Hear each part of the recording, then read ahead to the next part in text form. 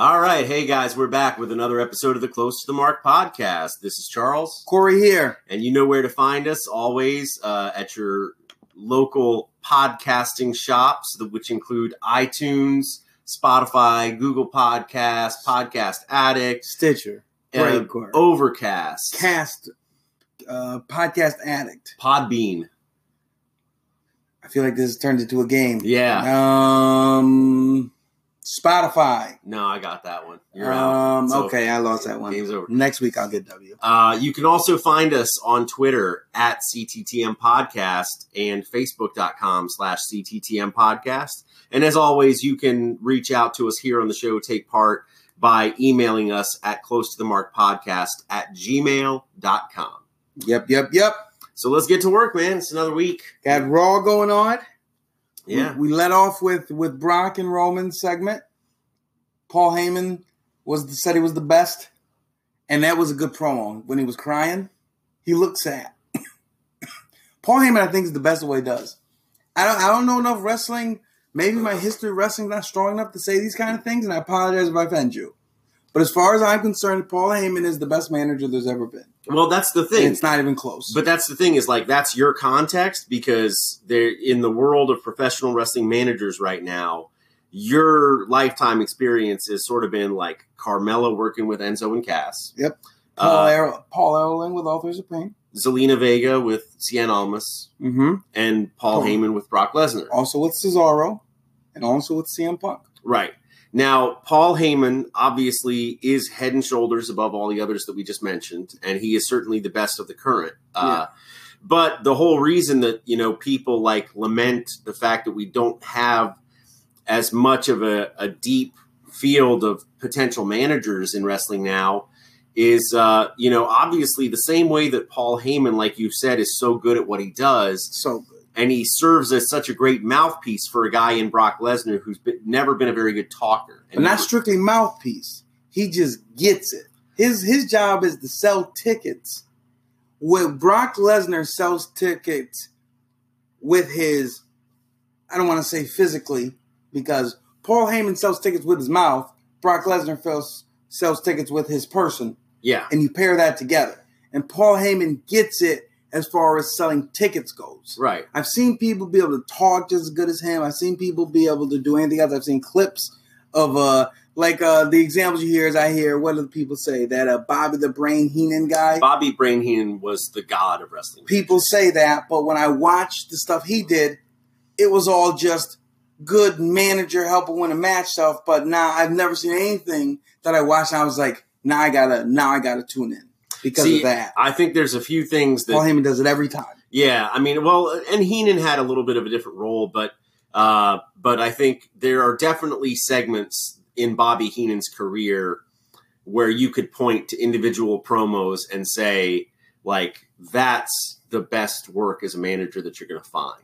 And even when he was paired with Ric Flair, and Ric Flair is famously one of the best talkers in the business. Flair's never needed a manager because he doesn't need somebody to be a mouthpiece for him. Yeah. But Bobby Heenan was so good that he could be a manager for Ric Flair, who's one of the best talkers there's ever been, and make him better. Well, I mean, just to compare apples to apples. Yeah. Arguably speaking, CM Punk was the best guy in the mic in this more modern era. Mm-hmm. And what did they do? Put Paul Heyman with him, made him even better. Yeah. So I feel like you can't knock the result in that regard. I don't know. Maybe it's unfair for you, for your perspective and for my argument, because I never watched Bobby the Brain Heenan, so I don't have anything to bounce it off. That's what I'm kind of saying is I think it's sort of like from my perspective, I think of that as sort of like it's an unfair argument knowing that when you say the things you have seen with Bobby Heenan as a manager automatically means a limited amount of what he did as a manager. Correct. You've only seen so much of it.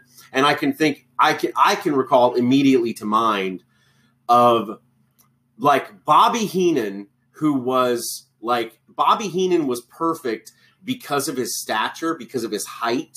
So he's, Bobby Heenan, I'm going to say was maybe around 5'8". maybe even a little bit shorter than that. Little squirrely guy. He was stocky, and he actually had a pretty decent physical build. You know, I mean, pudgy, sure, but better than Paul Heyman's. He was a thick guy, yeah, but he could move. I mean, he could move in the ring, and he could tumble, and he could do quite a bit until later on in life his neck was hurt. But so he's a small guy operating in the WWF, which, as we all know, has always been the land of the giants. Yes. Bobby Heenan could get into Hulk Hogan's face, bearing in mind Hogan's like 6'7", 6'8", and poke him in the chest while he's lambasting him and saying, "You are, a sham champion, and my guy is going to kill you." And you know that Heenan, like Hulk Hogan, could break him in a second, could tear him apart, but he's poking his finger into his chest because he's got somebody standing right behind him. Well, let me ask you this: with Bobby the Brain Heenan, did the allure of him come from, like, was his skill level? Was it a reflection of the idea that people were like, I can't wait till they get their hands on Bobby the Brain Heenan? Sometimes. Is that a majority of it, or is that just a facet? It just depends on who he was working with, because he had the ability to work with guys that you didn't really care about that much. Well, because Paul Heyman's never that guy. Well, it's also who they put him with. I mean, they could put Paul Heyman. Well, maybe, you're talking about what they could do. I'm talking about what they did. They've never done that with Paul. Paul Heyman's never ever ran one of these feuds. Maybe it was the CM Punk one. At the end of it, though, when they were feuding. Yeah, but Paul Heyman usually, and I mean, I know he's had instances where he's had like two people he kind of represents at the same time, but usually he's just like, in his role in WWE now, he's with one guy. Let me ask a quick question. I don't want to go on tangent, but like with Paul Heyman, does Paul Heyman choose you, or does WWE creative team call Paul Heyman and say, "This is your new guy"? Historically, in the last 15 years, it's been a case of Paul Heyman chooses you. Oh, really? Yeah. That's actually pretty cool. So he's actually outside, and if a WWE performer gets a call from Paul Heyman saying, "I want to represent you," that's one of the best things that's ever happened to him. That's what happened to CM Punk. It's like being a Paul Heyman guy is actually based on his, minus Cesaro, I guess, but So have you ever heard of the Harbingers of Failure? Never. There's people out there who, it's really weird that they are the ones who, every time a movie is going to be the worst movie ever, or a video game is going to be the worst video game ever, that's the first person in line to buy it, or to buy a ticket, or whatever. Okay, gotcha. There's some people that are people literally... that see Sharknado on its release day. The people who are on their Christmas wish list for their video game collection. They want E.T. They want Buck Hunter. Okay. They want the Barbie dress-up game. Oh, okay. And they, and they want the knockoff version of Tetris. So they just like trash things. They like trash things that society as a whole is going to absolutely reject and hate.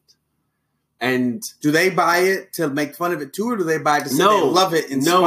They are considered the harbingers of failure because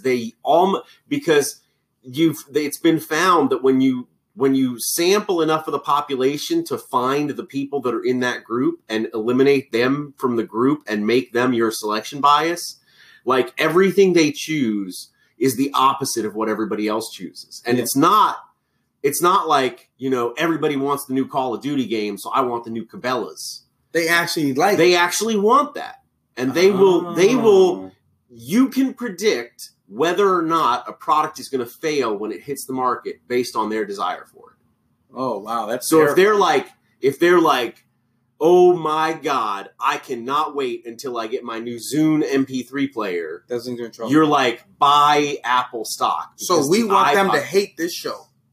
Yeah, absolutely. We hope the Harbingers of Failure have tuned into Close to the Mark. They hate it. And they have well, they never emailed us. Deleted the app that they downloaded it on. Yeah, they reported us. Yeah. All right, fair enough. But that's okay because Paul Heyman? Because literally every single app that we're on, Spotify, iTunes, all those things, they don't have any of that stuff. They have Last FM or something. Yeah, good point. They have iHeartRadio, Musical.ly or whatever. Yeah, you got to type in podcast in the Google Play Store and then go to page 14. And that's the one. That's the one they got. Yeah, and there's 4 downloads. All of them. There's three podcasts on that app. Mm-hmm. Fortunately, we are not one of them. But that same app though does have the same amount of 5-star reviews as it does downloads, which is an incredible feat. So, but what does I got to do with Paul Heyman, if you don't mind me asking?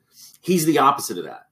He's the anti. He is like. So if he wants you, you're great. If Paul Heyman says, you know who I think is going to be somebody is this skinny kid from the Indies with the bad haircut named CM Punk. And Vince McMahon is like, first of all, he's skinny. Yeah. Second of all, he's one of those indie kids. Third of all, he's got a bad haircut. And fourth of all, what the hell kind of a name for a professional wrestler is CM Punk? And just so we can clear the air, we do know what CM stands for now. Chick Magnet Punk. Yeah. But, like, Vince McMahon looks at that dude and he's like, no way. I mean, he's got a Pepsi tattoo on one arm. Yeah. He's like straight edge and he does these stupid marker things on his hand. Like, Vince McMahon looks at this guy and there's 100 things that tell him this guy's never going to be WWE champion. Paul Heyman looks at this guy and says, that guy's going to be WWE champion someday. But I mean, to be fair, though, Paul Heyman said Cesaro's great, too. And I don't remember how that one ended. I think they actually just ended it. Because Cesaro was a Paul Heyman guy. Yeah. For like a month. Yeah. Maybe longer. But I think it just ended. So I guess Paul Heyman's track record is 100%, but it is good. It's very good. If Paul Heyman called me tomorrow and said, Corey, I heard the show. I want you to be a Paul Heyman guy. So as long as you bring Charles, too. And then we would go enjoy success for the rest of our career. Yeah. But we still would do the show because we're here for you. Yeah. It might have to be a different day, but we would be here for you. Yeah. All right. We just get Paulie in on the cell phone. Oh, that would be out of this world, wouldn't it? Yeah. Oh, man, we'd win. So then after that? What happened after that? Then we had Ronda and Alicia. Yeah. You know Alicia Fox has been in WWE for a long time. A long time. Like a long time. Her haircut was rough. Yeah, she had actually, I didn't mind the short hair. It was weird, man. I did not mind the short hair. I didn't like the short hair at all. It looked really soft. But the hair did look soft, but kind of made her whole character look soft too while I was at it. Like she looked like she had no business in a ring. She doesn't. No, she's good. No, Alicia. What? Alicia Fox has some of the worst. Are you kidding me? Worst she's women's smooth, matches. Man. Alicia Fox is wonderful. She's really good. I mean this. Well, something major has changed in the time that she's been off. Then maybe she's been working with the NXT system a lot because they've probably been learning from her. Well, Alicia Fox historically she's top 5 in the women's division right now. Some of the worst matches in WWE. Well, she has that one real bad one with Natalya. Oh, she's got a lot of real bad ones. Are they singles matches? Yeah. You were doing your let's look at the Pro Fight database of some match ratings. I challenge you to do it with Alicia Fox. We're going to keep talking while I'm pulling it up simultaneously. All right. Because I'm interested to know how bad this is. But I want to let you know that I'm the kind of dude that no matter what I see right now, I'm not changing my mind. Well, that's fine. I'm just saying that she does legitimately have some of the worst women's matches in WWE history. She got paired with trash opponents then. Because she's capable of having 4.5-star matches. For sure. She had a pretty decent match with Ronda Rousey that went the way it should. She should have won. At least Fox should have won. But it is what it is. Well, the whole Alicia Fox thing was interesting because there was obviously a whole lot of controversy surrounding her relationship with Ronda Rousey and Travis Brown. Yeah, exactly. Going back to her confrontation drunkenly backstage with him, apparently. What do you think that sounded like? I think it sounded like a whole bunch of Alicia Fox's friends trying to drag her away from a situation that was going to get her fired. Yeah, I'm with you there. But I'm trying to figure out, like, if Alicia Fox is drunk and sitting at WrestleMania and she see Ronda Rousey's boyfriend, what's she saying? Oh, your girlfriend, your wife, your fiance shouldn't be here. And she's like, well, she is. And she's like, yeah, but she shouldn't. I don't know. Where does it get to, like, when does it get to, like, escalated level? Because I'm an arguer. You are too. But. Well, apparently there was alcohol involved. Well, I know that changes things, but I still don't quite understand. I just don't understand, drunk or not. Like, don't you arrive at the conclusion that this is not the guy to air my grievances to because it's got nothing to do with him? a lot of other people were trying to explain that. Well, I guess there was a lot of alcohol involved then. Because if you can't get through that part, then you are in big trouble. So I'm looking through Alicia Fox star rating here. Uh-huh. And just scrolling down, I'm at three scrolls down right now with my thumb. Actually, no, I made it to the end. Wow. Alicia Fox's best match all time had a 3-star rating. And that was actually the 3-way tag elimination. As far as singles matches go, the best one she ever had was a 2.25. But that's not terrible compared to, that's pretty bad. But if you, oh my Lord. So she went against, there was WrestleMania 30. She was in that match with AJ Lee, the big women's one, the 14-way one. Since that match, so since November 24th, 2013, the best match she's had is 2.25. But actually, I'm just going to list them just because they're not that very many. 0.25, 0.75, 0.5 dud, 1.25, 2.25 dud. So, not the strongest in-ring worker. No, wait. I'm sorry. I got the order wrong. Okay. So that's when she was green. But I think the math stays the same minus the duds. So yeah, Dave Meltzer's not high on her. Looks like me and Dave Meltzer don't agree. Okay. Moving on. So Ronda got the one with the armbar. Yep. Looked good. You can tell she has her weaknesses, but they hide them. Yeah. I don't know what they're always doing with Ronda's hair. Like, they're always doing stuff with her hair. And I mean, like, I guess it's not. I mean, it shouldn't be important. You mean like like the way they had the braids with the ponytail and stuff on Raw? Well, side braids are what I always think is really weird. This is how I'm gonna put it to you right now, okay? And I think I have a unique perspective for this. Uh-huh. Okay? You familiar with the rapper Eminem? Yeah. Eminem was very, very popular because he appealed to white people and black people the same. Uh-huh. Ronda Rousey by herself does not. Right. Ronda Rousey with hair like that may. I don't see it, but I'm telling you what, when you are a black girl and you look at Ronda Rousey with regular hair, there is nothing about her other than kicking butt that you like. But when you see that hair, you say, ooh, I might want to do that too. And now you can see a little more Ronda Rousey in you. All right, fair enough. And I think that's what they're going for. I might be wrong. Nah, it's not a huge deal. I mean, I still enjoy watching her perform. I just think they make some weird choices with her hair and makeup. But no, the alternative is put green highlights in it.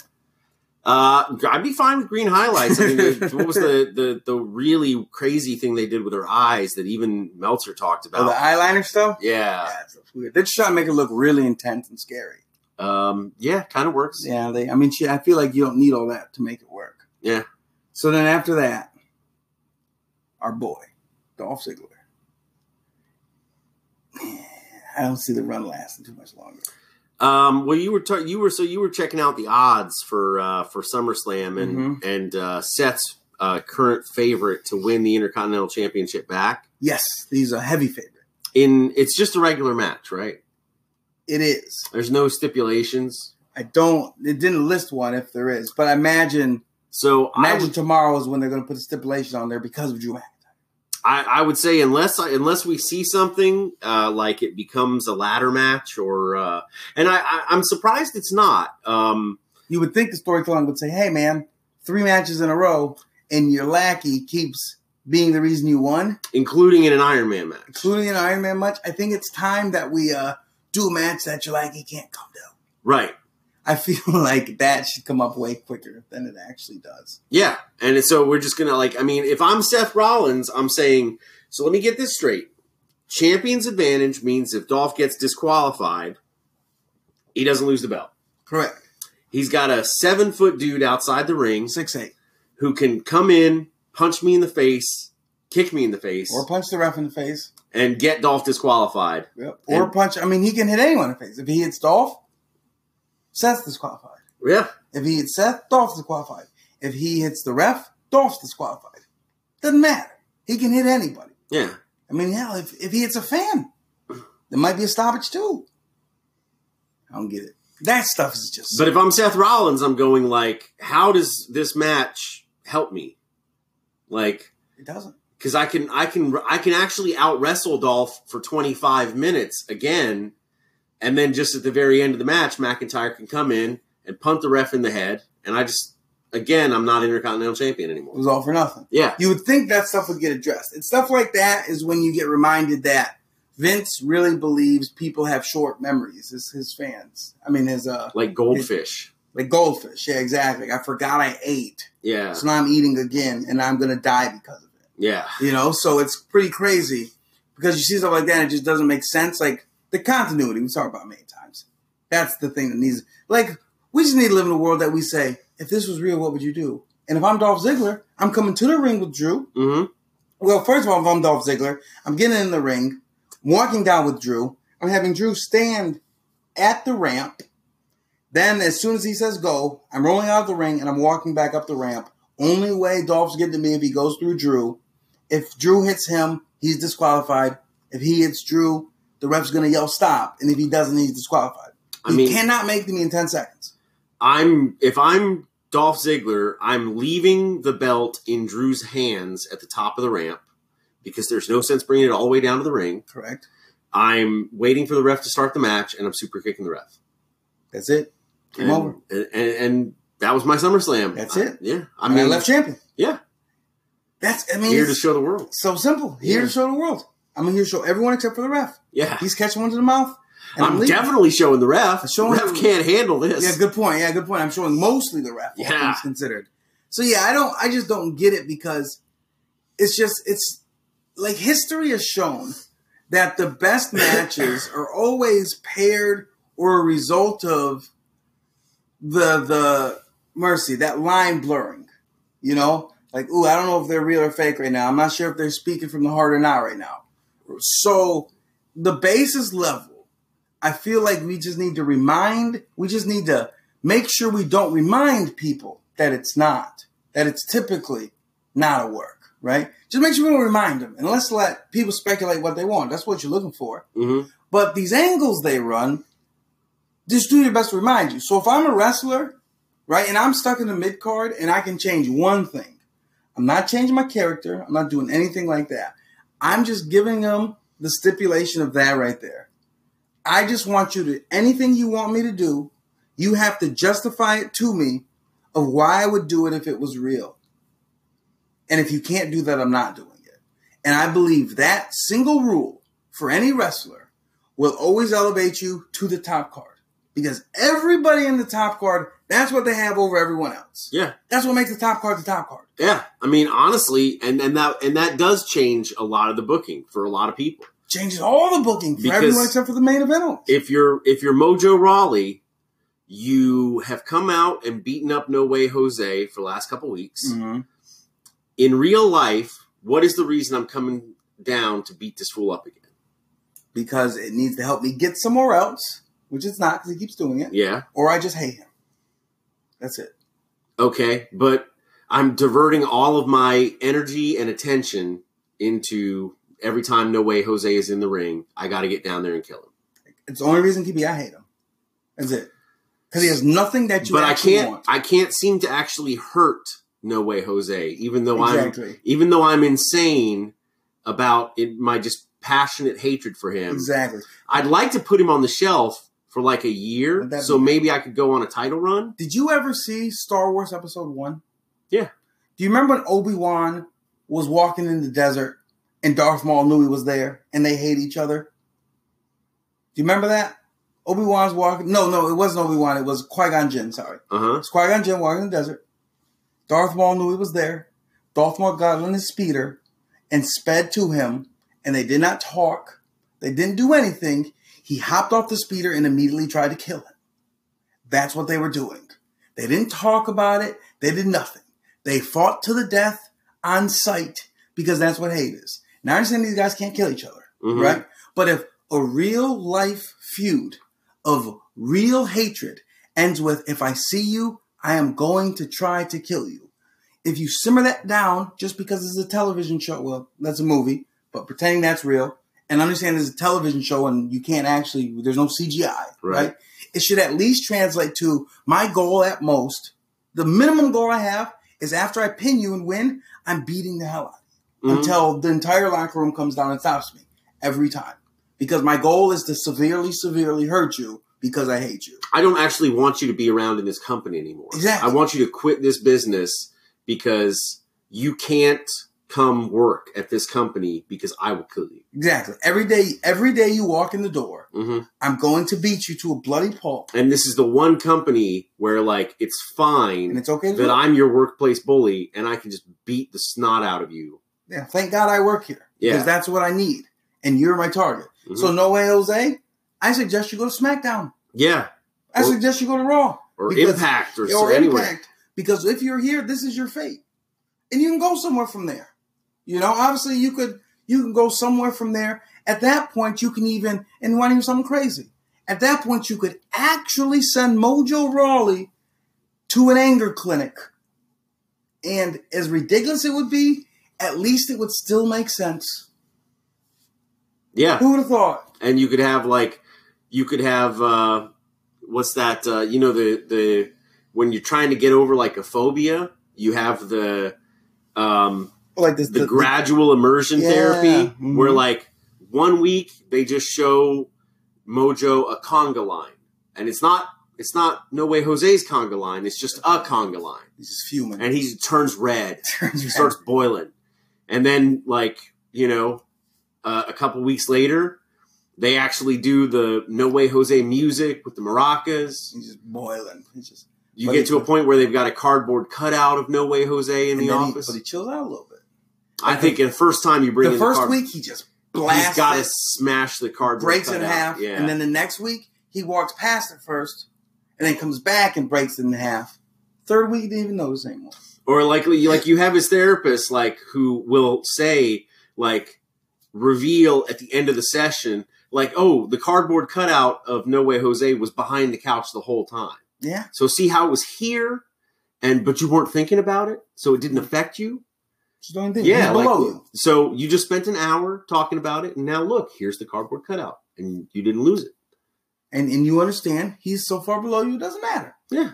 And he's like, you're right. On to the next one. And then the next week, he just says, you know what? I did talk to my psychologist. And it's a whole segment talking about how good he learned from him and stuff. And he said, I do need to stop. I do need to learn how to not care about things obviously below me. Mm-hmm. And then the camera zooms out a little bit and he makes a serious face. And he's like, I got to worry about what's above me. And then the next segment, the U.S. champion comes out. Mojo Rawley just beats him to hell. And now his anger problem actually isn't fixed. He just learned how to set his sights on other things. He learned how to apply his absolutely irrational anger to fuel him to try and accomplish something. Exactly. Just like that.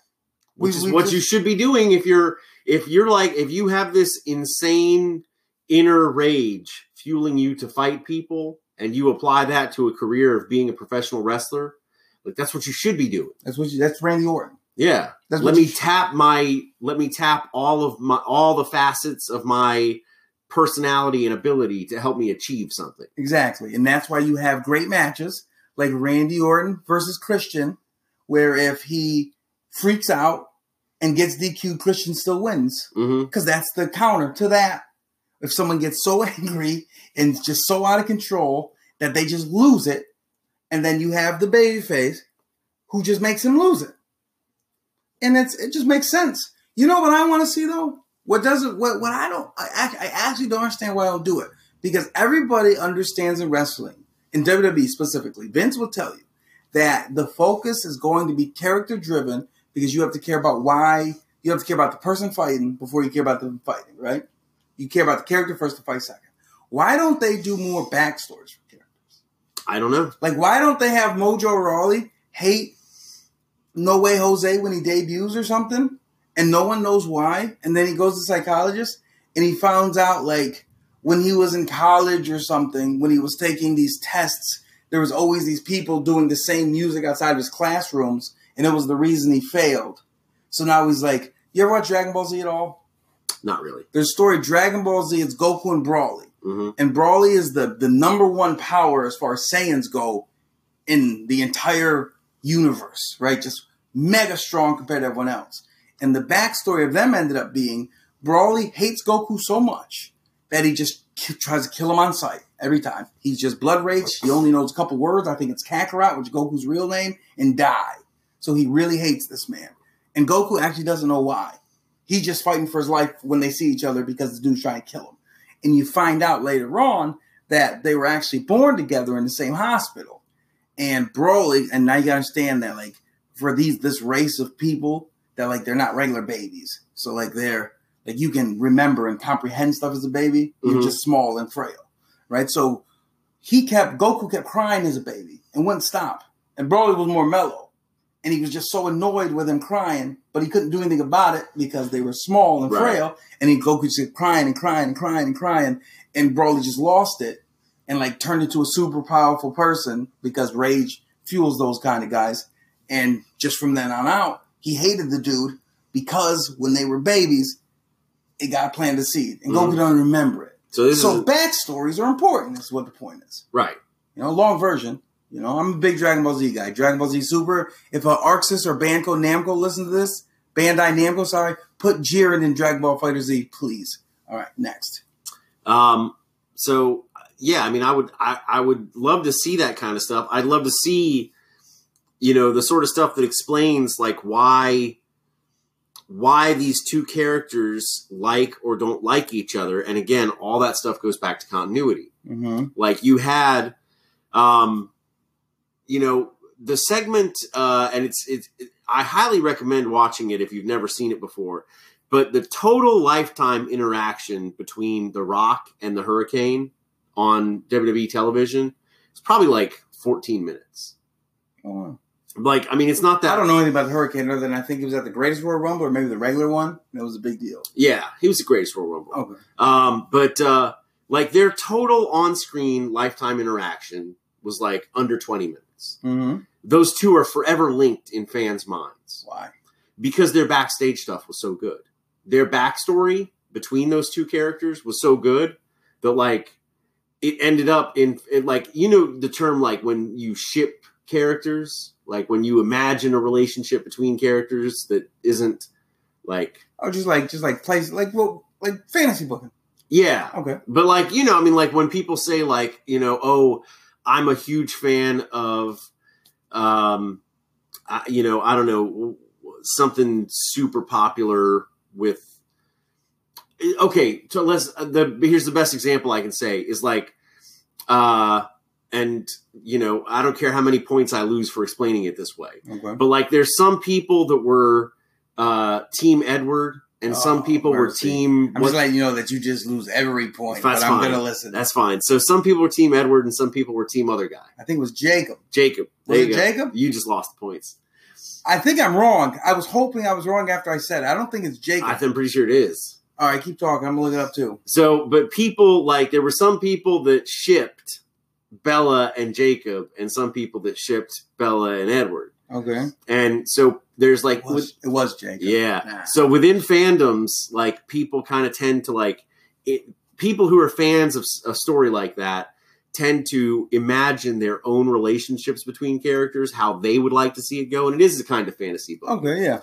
So from the backstage segments that they had between The Rock and the Hurricane, people were such huge fans of it that, like, they had to imagine this more complex relationship going on between these two characters.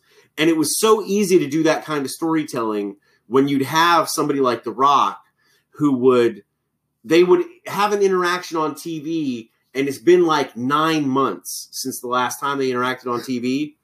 But The Rock would say, like, oh yeah, like that time Rock and Hurricane were at McDonald's and this happened. Yeah, gotcha. Oh yeah. Gotcha. So The Rock would tell you that clearly, like, the backstory between these two characters did exist, and there was stuff going on. Gotcha. That makes sense. So I mean, their total lifetime screen time of them appearing in segments together or being in the ring together is so brief, but people have such a strong idea that the relationship between The Rock and the Hurricane was like this multi-year major story because backstory is everything. Exactly. But I feel like they almost make it a point not to do backstory. They do. And I don't mean like he came from NXT. I mean, just give him something, man. What is like? You and I have literally come up with a better backstory for the Bludgeon Brothers than WWE has ever attempted. Even attempted. There's been zero attempt. Like, don't you feel like that character? Remember, let's go back to the Wyatt family in general. Mm-hmm. Let's go back to the Wyatt family. Let's assume it's real, right? Let's assume we're going 100% kayfabe. It's real to me, damn it. Right? Yeah. So these three dudes. Well, really, it's all about the one guy, though, because the one guy is a cult leader. Yeah, that's fine. But let's take three dudes. One of them's cult leader. Two dudes join the cult. And they live in the swamp, the woods, whatever. The swamp at the back of the hills in the woods. Yeah, exactly. I imagine it's like in Louisiana. Yeah. All right. Louisiana, West Virginia is what I think. Yeah, one of those. I'll take that for sure. Well, no, I mean, I'm thinking like there's got to be some weird. I get what you're saying. Okay. They come from a weird world. Yeah, I agree. Where it's like they are simultaneously hill and swamp people. I agree. We'll take that. I'll take that. So now, what in the world did they decide to come do this for? Like, why did they show up? That's what Lucha Underground did, right? And that's what was that funny show that had John Cena in it? The wrestling one, the Southpaw. Yeah, Southpaw that's Regional what Wrestling. Those two shows did really good. Lucha Underground just did, hey, there's this open bracket. Everyone can fight. The winner gets this, like Mortal Kombat. And everybody has every reason to show up. Just like that. The regional wrestling one, they gave everyone good backstory. Yeah. Really good. And that's what like when people talk about, like what made Crockett and the NWA and later on WCW really good when it was at its best. When you go back to like the early NWA and Mid-South and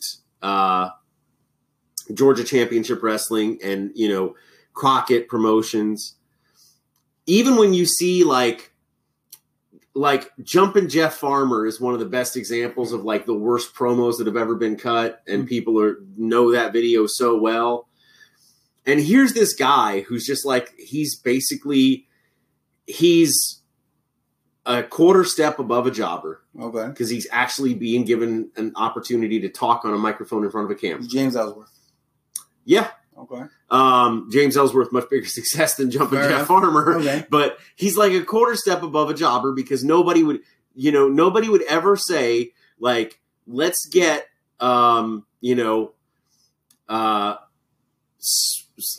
Smiling Jim Cherson and get him backstage and interview him because nobody cares. Yeah. Nobody cares anything about him. Nobody wants to know anything about him.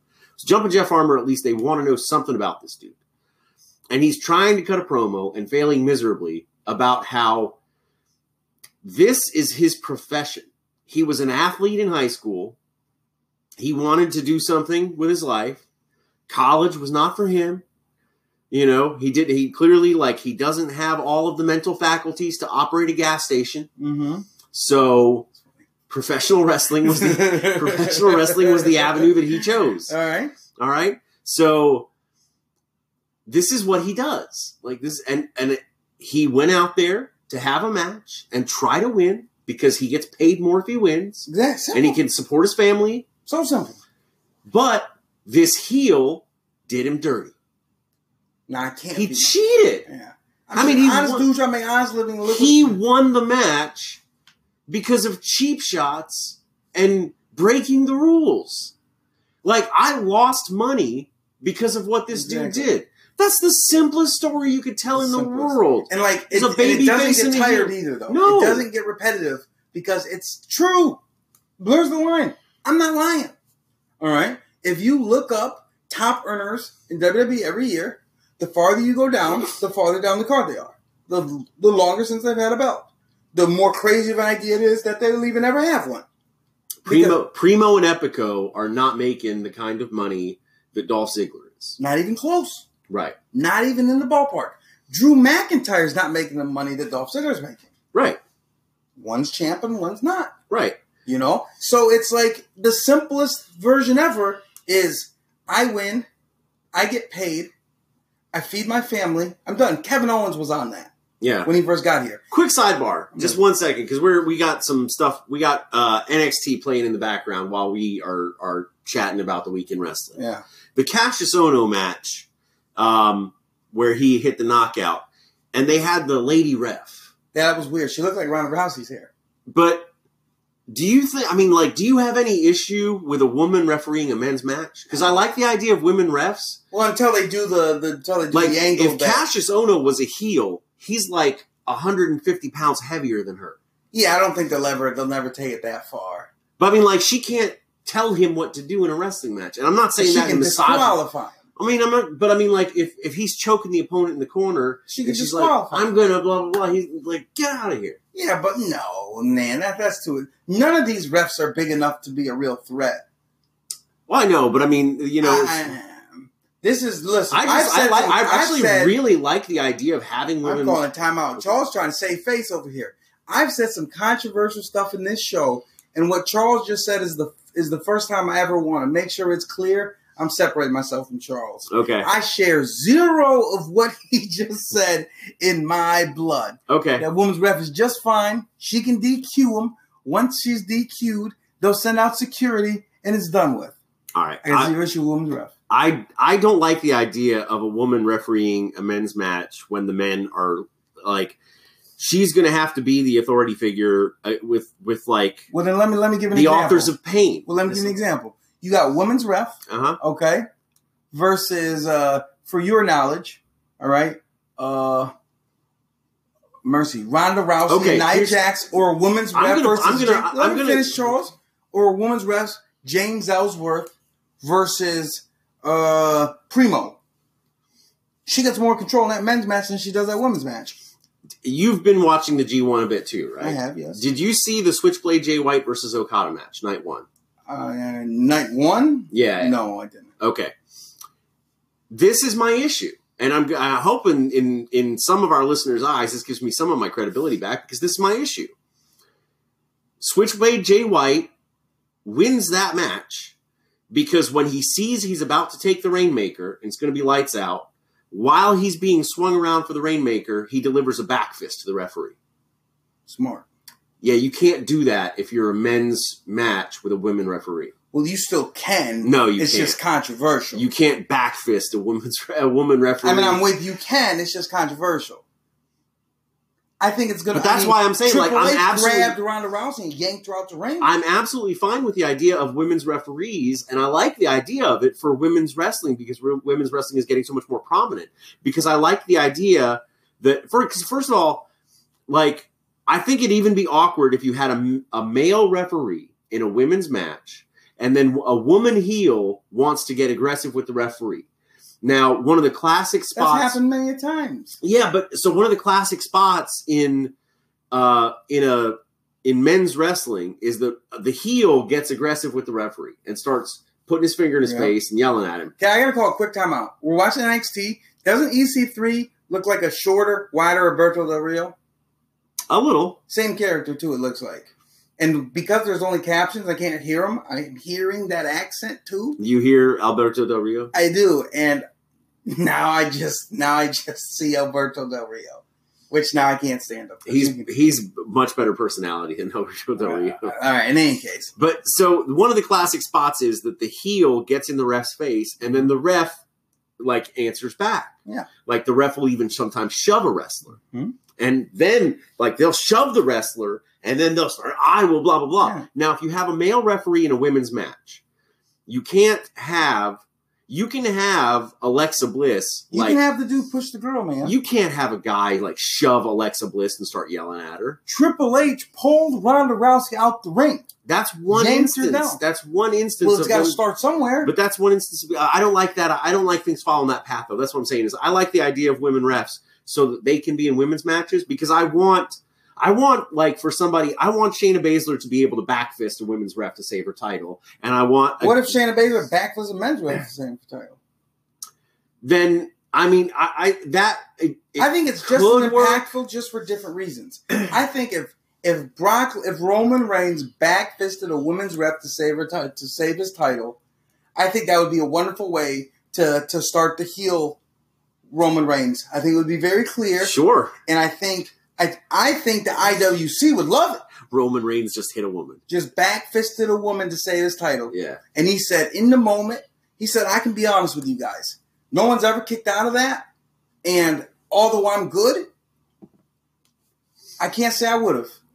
And rather than find out, I wanted to live in a world. So everything became so clear. And that 1 second after I thought I was going to get hit with that, it became so clear. And I understood that this title was more important than what you guys think about me, more important than what they think about me, more important than what Squared Circle thinks about me.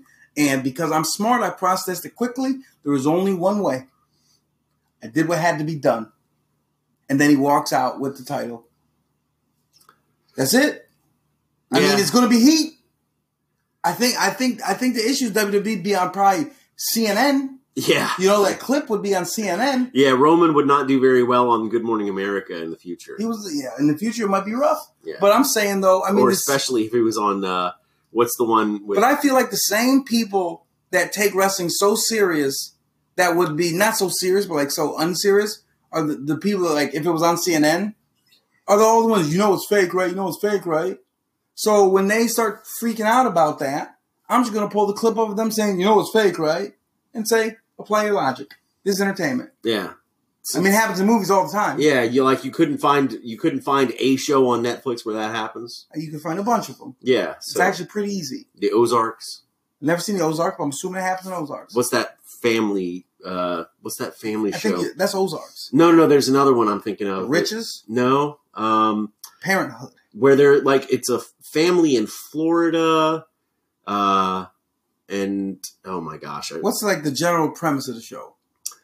Like these family members are all coming back to the same spot in Florida. It's kind of like somewhere near the Keys or Miami. Oh, you're talking about Arrested Development? No.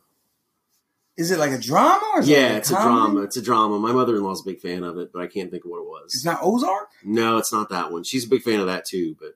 Oh, I know you're talking about Bloodline. Bloodline. Yeah. That's the one. It was a good, season 1 was good. Season 2 and 3 are trash. So, I mean, like, it'd be like you dragged somebody from Ozark or Bloodline onto Good Morning America, and we're like, yeah, but how could you do that?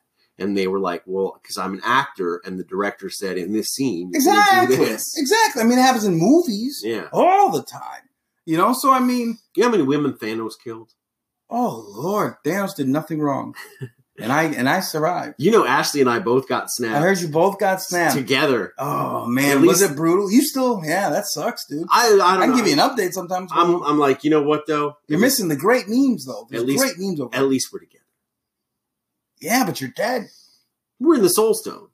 I'm not sure if everyone's in the Soul Stone, though. We're in the Soul Stone. I mean, I think you would like to believe you are, but I think there's a better chance you guys are in the afterlife and or blanked. I promise you we're coming back. I don't know if you're going to be in the movie. I think you guys are just dust. Nah, Well, I'll give you an update on some of the memes over there sometime, because they got some good memes over there now. You know, we had a mod in the Soul Stone that hadn't gotten snapped. Really? Yeah, everybody was like, ban this dude.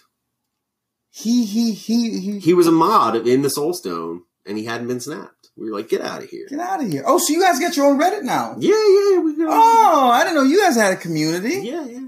The hell with your community, for man. all of us Survivors over here. For all of us man. who got snapped. You guys are trash. Some of us got snapped, man. I can't stand you. It was terrible, but I was safe. Yeah. And I felt good over here. That's okay. We got our trophy. It's cool. What's your trophy? Our trophy is a dissolving. Couldn't survive? It's a dissolving snoo. Is it really? Yeah, that's funny.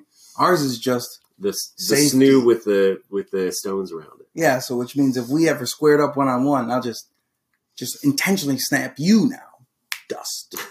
Did you ever see the Adam Brolin video? You probably didn't get to see it in time, did you? Josh Brolin, sorry. Yes, I did. But you had to find it somewhere else. No, I said no, because that was the day. Oh, so you paid attention like when? Oh yeah, we were totally into it. Yeah, like Ashley and I both got live updates when we both got snapped. That was the best. That was the best Reddit like Mercy event since the button. Remember the button? Yeah. That someone had to click it every so often you get your color. Mm-hmm. I waited so long to click mine. I think it was a red though. Yeah. Yeah, because red I think was a majority, and I was unimpressed. Whatever happened when it hit 0? Because I remember paying attention to remember it was just that countdown. As long as someone presses it, goes back up to a minute, and everyone's clicking it, and everyone was concerned. I don't think anything ever happened. I really don't. Hasn't hit 0 yet? I think at some point they just turned it off. No, it definitely hit 0. No, but I think nothing happened is what I'm saying. That sucks. Yeah. In any case, let's try. I think I'm Team Orange Red though. Was one of the other big events. I wasn't involved in that one. When that was years and years ago when they did I don't remember if it was April Fool's Day, but there used to be like one day a year where they did like big Reddit wide events like that. And one year they just literally did exactly what Thanos did, and they split Reddit in half. And you were either on Team Orange Red or Team Periwinkle. And it was just, was it the same post, or only these people could post? So, the upvote color is kind of orange red, yeah, and the downvote button is kind of periwinkle. Yeah. So you were either orange red or periwinkle. Everybody on Reddit. So you either got an upvote or downvote. I got an upvote. Did you? Yeah. Respect. Team Orange. I wasn't even there for that one. Has there been any other events like that? Because those are always really cool. There was at least one other. I'm trying to think of exactly what it was. Aside from the button and aside from, they did at least one other big event like that. Well, I don't think the Thanos Snap one. I mean, nothing's going to top that. Well, no, I don't think that was very big leading up to it. It was pretty big. I don't think it was anything on the button, man. Oh, I mean, I think the fallout of the Thanos Snap, because like the sub is 4 times bigger than it ever was after the snap, which shouldn't be allowed.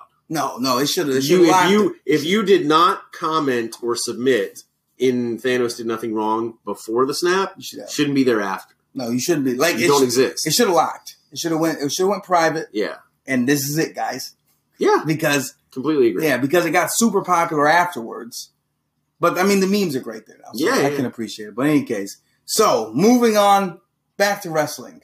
We got range, folks. Yeah. You necessarily don't even have to be a wrestling fan to be here. We definitely suggest it. Yeah. But we got range. We'll catch you off guard. Well, we don't. I mean, like, it's not like when we, when we turn on the television, it's just always wrestling. It's all wrestling, or like the like exactly. my phone does not literally have nothing but links to wrestling on it. You know what I mean? Like, I have a folder that just is wrestling. Yeah. And it's not even pinned on my front page. I have to go into the app section of my phone. Yeah.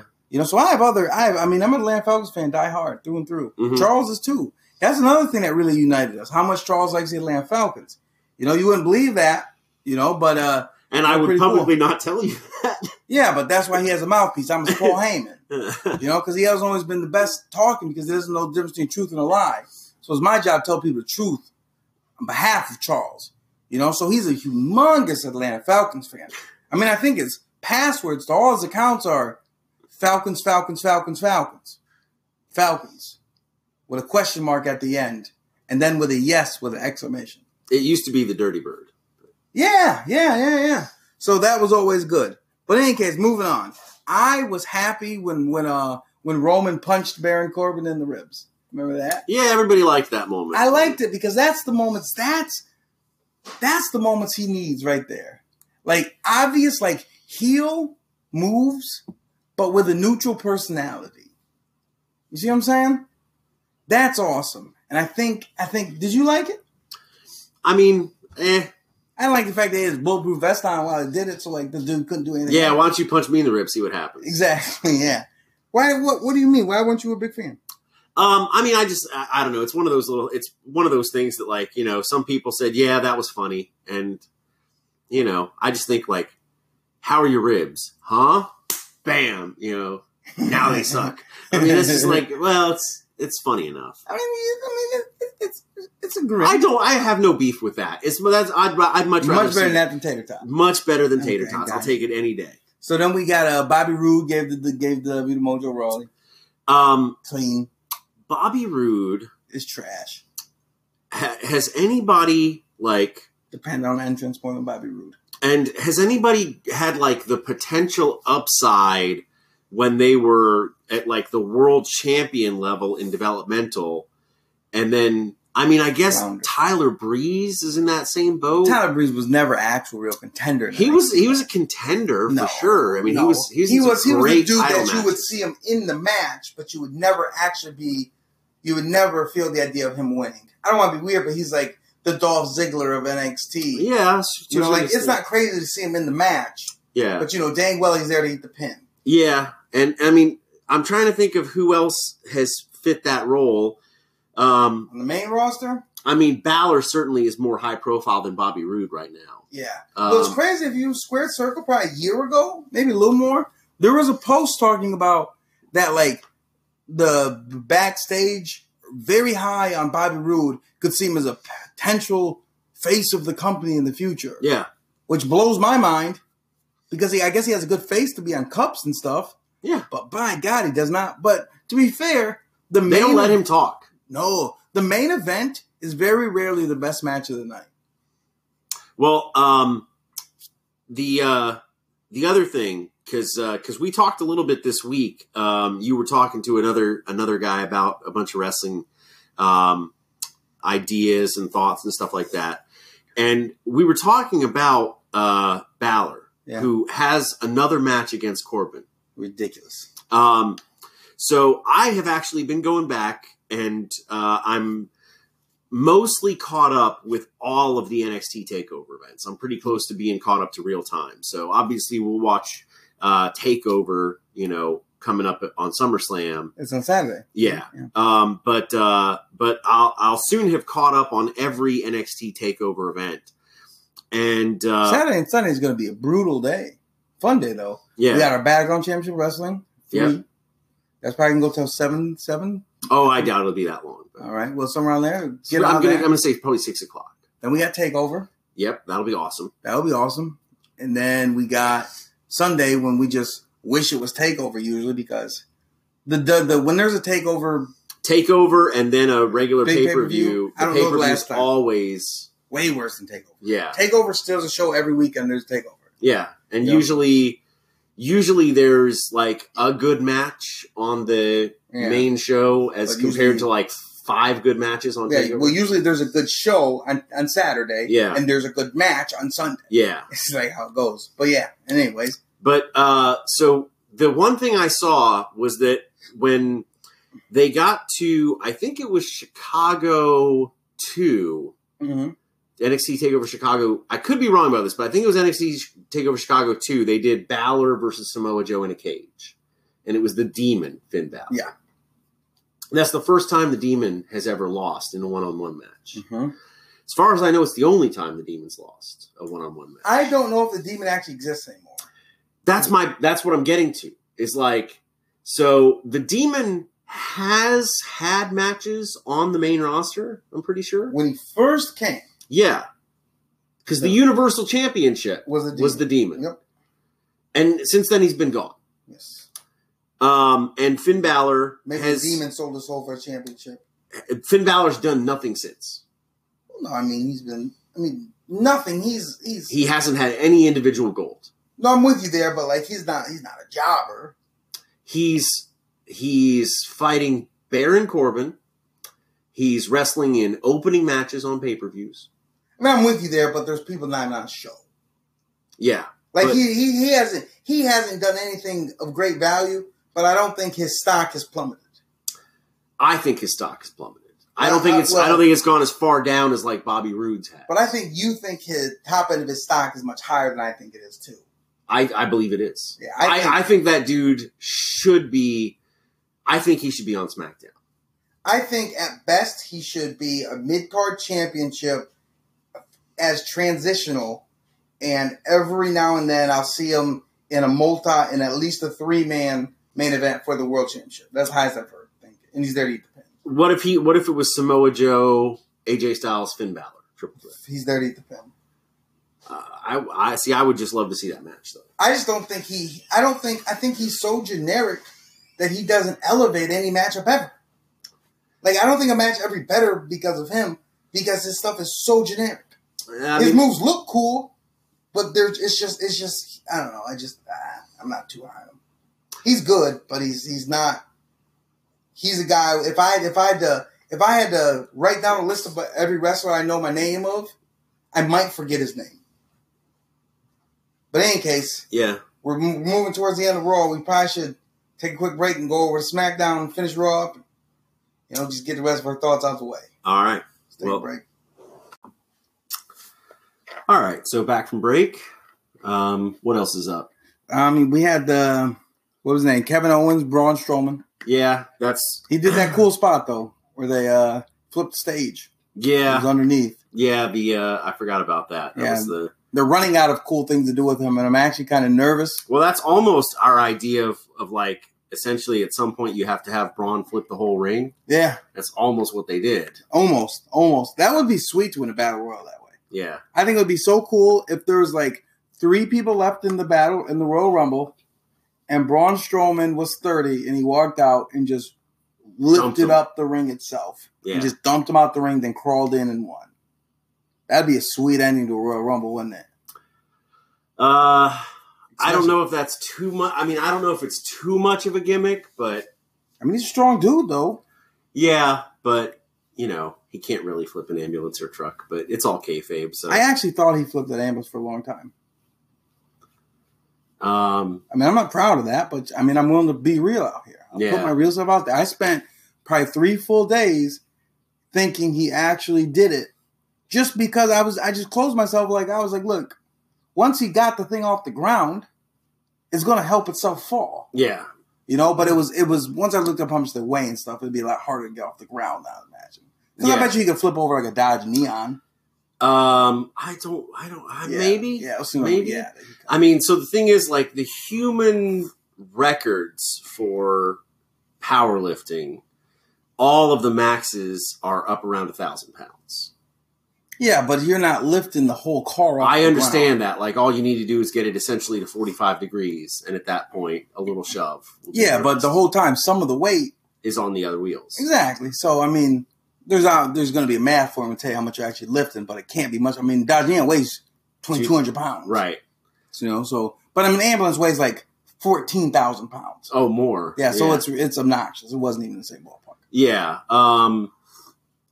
But he did that cool thing, and Kevin Owens got suckered. That's just about the only stipulation match on the card, isn't it? Yeah, I don't know. That's even a stipulation. That's just like a... I mean, it's sort of a stipulation. It's sort of like it's a no matter how you lose, you know. It's like a result is the result match. It's a Money in the Bank briefcase is on the line with no champion's advantage. Yeah, exactly. We'll see that in WWE 2K20. Yeah. Yeah, that's weird. So then we had, what did we have after that? Jinder did a bunch of nothing. I'm done. I'm almost done with Jinder. And then we have the B Team, which is just a trash. They got new music. Yeah, they got real music. Yeah. They feel like they made it, but I could never be comfortable doing that. Like, my gimmick couldn't be that I suck. That'd be, yeah, I mean, I don't know, like, they talk about that in WWE that it's often been said that there's a lot of people there who are just, like, happy to be there, and that's it. Well, I imagine, like, the paychecks and, like, at the end of the day, I mean, obviously you need to stay physically fit. And, like, I know there's a lot to it. I mean, there must be... your segment itself. There must be somebody there who is very, very good at explaining that, like, look, when you make the TV show Cheers, somebody got to be Norm, somebody got to be Cliff, somebody got to be Woody. Like, not everybody can be Sam. You know but if like, you would think in a competitive nature, everybody wants to be Sam. If Sam... Right, but that's what I'm saying. Somebody at WWE must be very good at making the case of, like, look, we tell television stories, and you need supporting actors to tell television stories. I think all they did is they were in the check line. They have 2 checks, and the first check says WWE, $30 billion in our bank account. You can cash this check, and then they have another check that's 1/10 of that check, and it says TNA may get declined. Do you want to be a main character, or do you want to be who we say you are? Yeah, you know. And it's been talked about so much, like how much the business may be changing with regard to that stuff. Yeah, but I mean, some dudes walked out though. Austin Aries walked out. Yeah, CM Punk walked out. Like, I mean, Cody Rhodes. Yeah, so like, there's dudes that are in the boat that we're talking about, and they just say that I'm on the ship that's going nowhere. Might as well hop off. And there's people who are you know. Like Pierre-Carl Ouellet is a great example of somebody who's taking advantage of how much the independent scene is going gangbusters right now. Yeah, that's crazy. Pierre-Carl Ouellet made his WWE debut back during Bret Hart's initial championship run. Good God. Which is going to be back going to like... let me take that back. Maybe it wasn't his initial championship run because that was 92. but let's say maybe it was like 94, 95, somewhere in there. So Bret's second reign, I guess it would be, where you had Pierre Carl Ouellet as a pirate, and his gimmick was first that because he steals things, he's a pirate. So the first thing he stole was Bret Hart's jacket, the pink and black leather jacket. Okay. And that ain't cool. So that ain't cool. That started some beef. Of course, stealing the jacket was a prelude to trying to steal the championship. Yep. And Bret Hart and Pierre Carl Ouellet had some pretty great matches at that time. He wasn't a bad worker at all, and he was a good foil for Bret. He continued his run with WWE in the latter half of the 90s as a tag team with Jacques Rougeau, where they were the Quebecers. So they were like, their gimmick was essentially taking Jacques Rougeau's sort of Canadian Mountie gimmick and extending it to a tag team. And they were just like two guys from Quebec, two Canadians. Sweet. He had a short stint in WCW, didn't go very far. And now here it is 20 years later, and he's having tear the house down main events on independent shows, killing it with Filthy Tom Lawler on Black Label Pro events. He had the big matches. I think it was WrestleMania weekend last year for a couple of some of the sort of the bigger independent, like the Major League Wrestling, and I think he's done some work with Ring of Honor. But he's having like a career renaissance, a resurgence, because and he's like a guy who never made it very far in WWE. Not really. Like he had, world title matches, but it was just so that the champion had somebody he could beat. Well, I think the WWE's idea though is like just being in WWE, period, is going farther in the wrestling industry than being any champion, any head guy of any other promotion. And you know what? To a large extent, they're still right, because the biggest profile in his career that Pierre Carl Ouellet ever had was challenging Bret Hart for the world title in WWF. Yeah. He certainly was still much more high profile in the wrestling world back then than he even is now at the height of his independent popularity. But he is one of those cases that goes to show that with the things that are happening in independent wrestling right now, you can be a has-been or never was with WWE and go on to become a star on the independent circuit and make money. Exactly, make money. That's the difference right there. And make money. Ring of Honor and New Japan now have a sold-out Madison Square Garden show coming up next year. Which is pretty incredible. Does that put a damper on All In? To me, it did.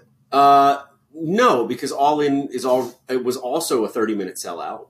And no, agreed. So it's not like everyone made it seem like it was a huge deal.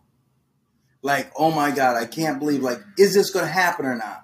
Could this? It seems to me that the whole time, fear and risk was what was actually holding the independent scene back more than anything else. Yeah, but because now we've learned just giving the people the chance to go to this show was all you had to do. It wasn't just that, because it had to be the right show. And that's the thing. Like, they didn't have matches for All In. But they knew who was involved. Cody Rhodes. The Young Bucks. So is your argument then the Young Bucks sold out the arena? No, I think the Bullet Club did. I mean, I just feel like if it's this easy, I don't think it's that easy. I think the Bullet Club can do it in North America because of Ring of Honor and New Japan. I think the Ring of Honor and New Japan can do it in North America because of the success that both have been having. But I mean, Madison Square Garden's 18,000 people, dude. All In's 10,000. Right, but All In's going to be Omega, Okada, the Bullet Club, the top. Pretty much, it's safe to say the most common promotions there are. The top one or two guys from each one of those. Yeah, I mean they're both huge shows. They're both huge venues. They're both going to be on pay-per-view. Yeah. So they're both big deals because they're both things that, like, what else can you talk about? Like, Ring of Honor has their pay-per-views and Ring of Honor has their Honor Club. Mm-hmm. I don't think that this subscription numbers for that are really... I mean, evidently, the subscription numbers for Honor Club are somewhere under, I would say, nothing much. I mean, I don't believe these places could do it week to week like WWE does, for sure. Right. But I'm just saying this idea that maybe 2-3 times a year they could sell out a 15,000 person stadium might have been true 5 years ago. Everyone was just afraid to try. I don't think it was of financial I don't risk. think it was true 5 years ago because I think New Japan made a couple of attempts, with some West Coast shows and stuff like that, and they found, like, okay, the first time they didn't sell out 6,000. Well, more like uniting though, because this is not a New Japan show. This is not a Ring of Honor show. This is everyone. This is an independent show. All In is that kind of show. The Madison Square Garden show is a co-branded New Japan Ring of Honor. Yeah, which is the two biggest promotions other than New WWE. Right. But I mean, you look at, like, what's the alternative then? You've got, like, your Black Label Pros and your MLWs and your things where essentially your pay-per-view events are iStreams. They're internet streams. Mm-hmm. And you've got your TNA, your Impact. No TNA anymore, sorry. It's a hard habit to break, but they were TNA for a long time. You've got Impact, which was doing Slammiversary, and people were outraged to see that Slammiversary was like $40, $50 on pay-per-view. It's like, I mean, that's what WWE pay-per-views used to cost, and I mean, like, let's just be honest. You're getting Impact Wrestling at those prices. Yeah, it's like, the difference was this one was great. I mean, and even if it's great, it's just like, I just, it'd be like when you see the Call of Duty knockoff video game at the dollar store, if it was priced at $59.99. There's just something in me that rebels against the idea of paying it. Agreed. But what I'm saying is, let's assume I made that game, right? Let's assume I made the knockout game and you made the regular one. I should sell mine for I can sell mine for $5. You sell yours for $60. But then one day I just say, you know what? Let's charge $60. And it turns out the same amount of people bought it and paid $60 for it. So the only reason I never did it is because I just never tried. Right. I was convinced it couldn't happen, so I never gave it the opportunity to happen. Yeah. And that's what I'm thinking it was. I mean, I believe that it is true, and I think we're going to see a lot of surprises in the next year. WWE is going to leverage their television deal, their $2 billion television deal over the next 5 years. Mm-hmm. Plus, the worldwide expansion that they are aiming at. WWE Japan already exists. WWE UK already exists. WWE South America is something they want to happen. Mm-hmm. I think the idea of acquiring talent in Japan for Japan, in Europe for, an expansion of the UK brand if they decide to go with it. It's simply going to turn out to the styles of that area. But will they adopt it or will they not? But I think WWE is going to make a whole bunch of signings in the next year. I agree. And I think some big, big names are going to be added to the WWE roster. Put it like this. I think the megastars on the independent scene are going to start being signed to WWE faster than they're established on the indies. And so the interesting question is, does the independent scene, does your ROH and New Japan slowly die because of it? Do they continue to try to, build independent talents into megastars? Or do you also see them start to take guys like a Mojo Rawley and try to put him in a New Japan environment and see how Mojo Rawley would fit with Hiroki Goto and Tomohiro Ishii? I think the real question is, or does WWE developmental align itself with higher level indies? And do we see an NXT Ring of Honor show? I doubt that will ever happen. I think eventually Ring of Honor, like I said, let's assume there's 100 megastars right now in Ring of Honor. I think WWE is going to sign 10 of them a year. They're going to establish 5. which means their pool is going to be dwindling. And I think when that inevitably happens, I think there will be talks between WWE to establish all of those as training grounds and partnerships. Because once you can't beat them, it's time to join them.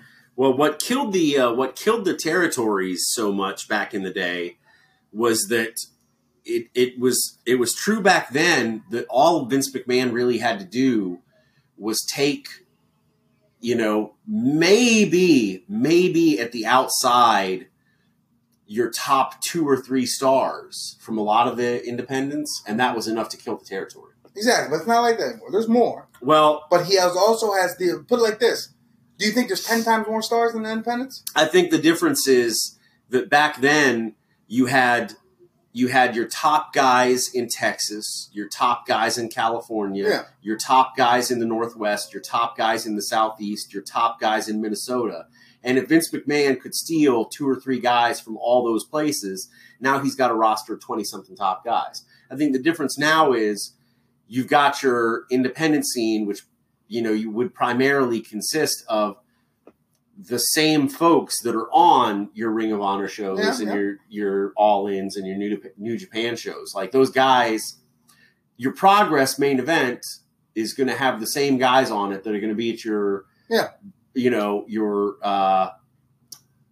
on your Ring of Honor Fight Club and so many other shows. Exactly. So I think if Vince can acquire the top 10 to 20 guys from the independents right now, the same way he acquired the top 10 or 20 guys from the territories, he'll kill the scene to a large extent. And I believe it's very easy for him to do. Sure. Well, I mean, everybody has a number. I mean, Vince McMahon was the originator of the $1 Million Man Ted DiBiase concept, where he went around flashing money saying everybody's got a price. Exactly. I mean, because that character was based essentially on Vince McMahon. Exactly, but that's just basic common knowledge, and that's what's going to happen. So once that starts happening to Ring of Honor, what do you think they're going to do? They're going to say, why not just have our brands work together at this point? And you can use any of our talent whenever you want. That's the only way they're going to be able to play ball at that point. Which is why I think we'll see it. Well, it remains to be seen, but it's certainly an interesting development in the business. Which is awesome too, because that's the coolest thing about wrestling, I think, is just like it is fluid and it is forever. Yeah. This river is always moving. Ever evolving. Exactly. So now I'm not going to put much time into the Riot Squad versus the what's it called? Boston Hug and Boss? No, what's it called? Boston Hug Connection. Wow. It's Bayley and Sasha Banks. I'm done talking about them. I refuse. Here's the thing. Roman Reigns, people say we hate him, right? And everyone says we can't stand him, but then everyone spends most of their time talking about him, right? I'm not going to fall into that same trap for Bayley and Sasha. That whole thing's trash. I'm moving on. Okay. Over to SmackDown. Yeah. Okay, what'd you think? In some ways, like the results for me were a little bit disappointing, particularly when you talk about the main event, the tag team tournament finals. 25-minute match between the New Day and the Bar. I thought, and I'm on record as, I vastly prefer guys who are great workers and can go. Most of the time over entertainers. There's exceptions to that, of course, but as a rule, I'd rather have somebody who can work a 4-star match for 17 minutes than somebody who can cut an incredible promo for 8 minutes and then works a 3-minute so-so match in the ring. Yeah. I think Sheamus and Cesaro are my guys versus the New Day. As far as who I want to see. I think they're a better matchup with the Bludgeon Brothers. I think they're a much better matchup with the Bludgeon Brothers, that you could believably say, like, these are kind of two sort of Haas dudes, too. That can beat these guys. But that Sheamus has the physical power to give some suplexes to the guys. Big E is in the category. It's just the other one. It's going to be a numbers game. It's it's even been speculated that, like, this match might be Kofi and Xavier against the Bludgeon Brothers. That's dumb. Well, if it sets up Big E to start doing something on his own, which Yeah, I'm fine with that, but I mean, it doesn't make sense if you're trying to win. Yeah, I agreed, but then it's sort of the question of like, if you're Big E and you're like, so if I'm in the match for the New Day, then the New Day has a better chance of winning. So essentially, I'm the guy who can win. Yeah. So like, well, why do they got to break up though? Why do they got to break up? I don't think they have to. I mean, like, I don't think that they would have to break up, but a lot of people are saying like it almost looks like the angle this time could be finally going to. Boys got staying power though. We'll see. Yeah, I mean, it's WWE. If you want to hold your breath and wait for WWE to pull the trigger on an angle finally going somewhere, Wait, see. Yeah, I would suggest it. Off topic though. Sorry, you just said pull the trigger, and I got to think about Court. Did you see Colt Cabana suing CM Punk? Yeah. Apparently, CM Punk's actually a dog. Did you read the text messages? I didn't read text myself, but I heard like what they implied. So CM Punk said he would pay. CM Punk directly said, "I will take care of." Like, oh, did he? Like, yeah, he said he'd take care of it, and then he said, "Like, you're on your own." So he literally went from like, "I am asserting that I will take care of it for you. If you refuse, because did you see how much it was? Though? It was like $300,000, $513,000. Well, but his half of it was like almost $300,000. Well, his half of it, assuming CM Punk paid half. Yeah, but CM Punk has to pay half. CM Punk has to pay his own half. That was the total bill. Yeah, the total was like... I thought Colt Cabana was represented by himself. No, Colt, well, see, that's the thing. Colt Cabana always had an out. WWE and Amon gave Colt Cabana an out right from the beginning. Pull the podcast. CM Punk is the one who convinced Colt not to do it and said, if there's a lawsuit, I'll pay the costs. Well, so we said that years and years ago. Yeah, he said, don't pull the podcast. I'll pay the court costs. And Colt Cabana could have just deleted that episode of his podcast and been done with it. And I mean, no disrespect to Colt Cabana with how expensive that is stuff and how expensive that stuff is, he probably would have if someone with CM Punk level money didn't say, I'll take care of you if the situation comes up. If you wind up incurring $300,000 in court costs, I'll pay them. Yes. And he said that. And then he said, no, you're on your own. Did he say, like, no, you're on your own? Or like was it like directly stated? Like, can you see like the lead into it?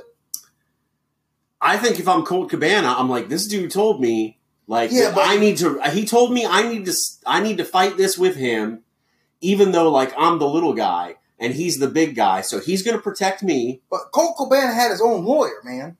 Yeah, but they weren't represented by the same guy. No, but he never had to continue the court case at all. But I get that. But what I'm saying CM Punk talked him into it. Yeah, but this is what I'm saying. If CM Punk said, yo, I'll handle this for you, right? And then in response, Colt Cabana bought the most expensive lawyer money could find. And CM Punk was like, yo, dude, you should have taken advantage of me now. Yeah, but that's not how it played out. But that's what I'm saying. Is there anything showing that it did not play out that way? Because under that circumstances, I could see where he's coming from. Because if it was you and me, and I said something a while ago, say, I got you.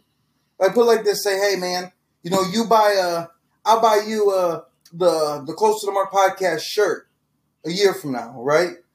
Just I'll take care of you. And then yesterday you come in here with like a Gucci, Prada, what's the word for it? I bought alpaca. I bought one of the Kanye West T-shirts, and then I just wrote Close to the Mark on it. Yeah, and it was like a $900 T-shirt. Yeah. And then I'm like, yo, bro, you're on your own for that one. Yeah. And you're like, but you told me you would pay for it. Yeah. I'm like, but you weren't reasonable. Yeah. It's a T-shirt. It's supposed to cost $30. Yeah, but if it's a situation like that, I could lean more towards CM Punk now. However, from what I've read, it seems more like CM Punk was just a dog. So under them circumstances, CM Punk's a dog. But I always want to try to be reasonable and fair enough to acknowledge that without all the information, it's impossible to arrive at anything better than an educated guess. Yeah. My educated guess, though, is CM Punk is a dog. I agree. So that was pretty crazy. But in any case, we keep rolling. All right. You got, who do we have? We had AJ Styles came back, talked about Samoa Joe. Yep. Samoa Joe's promo was sweet. And AJ Styles said, don't talk about my family. Yeah, exactly. Pretty weak response.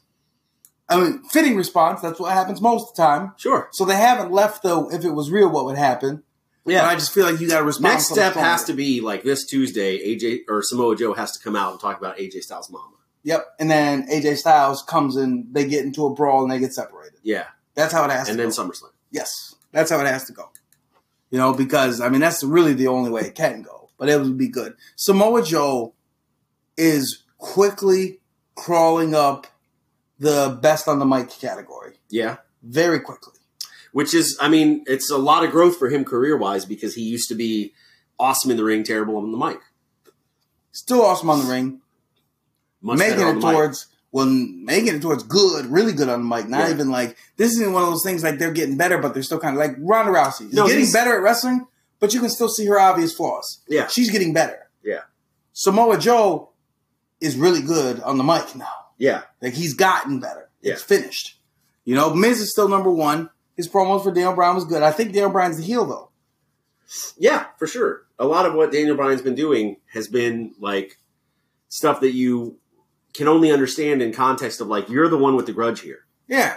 Like, you're the one which is weird because, I mean, I don't really get it. Because you would think Daniel Bryan would be the face because he's, like, the biggest face ever. Yeah. But he's not. But The Miz has a TV show. The Miz does have a TV show. Have you been watching Total Bellas? No. Good show, Charles. You've been missing good television. I'm saying that for all the people who are. I'm counting on you to carry. I might make my own segment every week. Okay. Total Bellas review. Sweet. When I said that out loud, it did not seem as good anymore. But it is worth watching. Don't know about reviewing. So then what else we had? We're going to pull everything there. So we had that happened. Randy Orton, of course, was on his Respect run. Yeah. Whatever. I'm assuming that it's a strong possibility that this week we will somehow get Orton involved in the Jeff Hardy Nakamura match.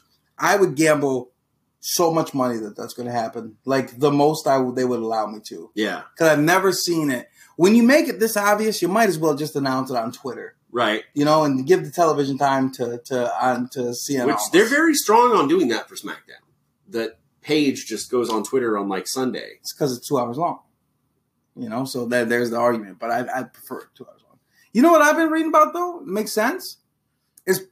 And I don't know why I didn't ever think about this. I think you actually mentioned it. I just didn't put it together very well. SmackDown's going to a bigger television channel than Raw is. Yeah. So SmackDown's the A show now. It will be. But will it actually be? Like, will they adjust it so it actually is? Like, will they flip rosters? I suspect you will have some movement. Or is there just going to be another? There's going to be another draft. There's going to be another company-wide draft. There'll be a shuffle. Yeah, but I don't think it'll be a shuffle. I think it's going to be a draft. Like they're resetting everyone to free agency status. Well, they can do that. I just fantasy booked it. John Cena feuds with someone, right? He says, "You know what? I'm done with the WWE, and I'm taking it down with me. If I win this match, I'm winning the belt, and I'm winning the Vince McMahon. I'm winning ownership of WWE. Wins ownership of WWE. He says the first thing I'm doing is I'm releasing everybody. Everyone gets released. Then they have to do a shakeup. Then they have to do a new draft." It sounded worse when I said it out loud. But something like that would be pretty cool. I would strongly suspect that Roman Reigns is probably going to end up on SmackDown. I want to know how come both of them got about the same amount of money. I guess because Raw's the bigger show, so USA was paying for the bigger show. A 3-hour show on Monday night. Yeah, and then SmackDown was paying for a 2-hour show on Friday night. Right. That's a lot of trust. Because they must have talked it out. Because Vince McMahon, with that money, has the power to turn SmackDown into main event if he wants. And put all the stars on the other show. Well, that's the other thing is, like, none of the TV negotiations ever actually center on specific talents being promised for the shows.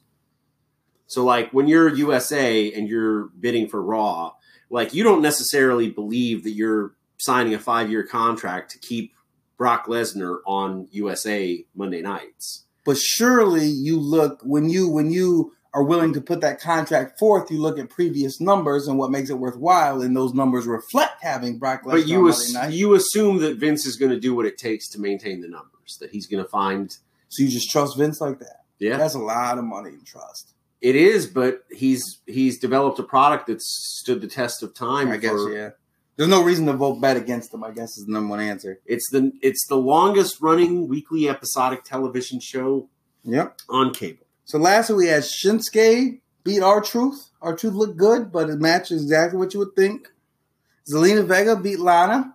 Yeah. I didn't like that they made it seem like Lana was the favorite to win, and Zelina Vega wouldn't have won if it was totally fair, because Zelina Vega is actually a pretty good wrestler, and Lana is absolutely not.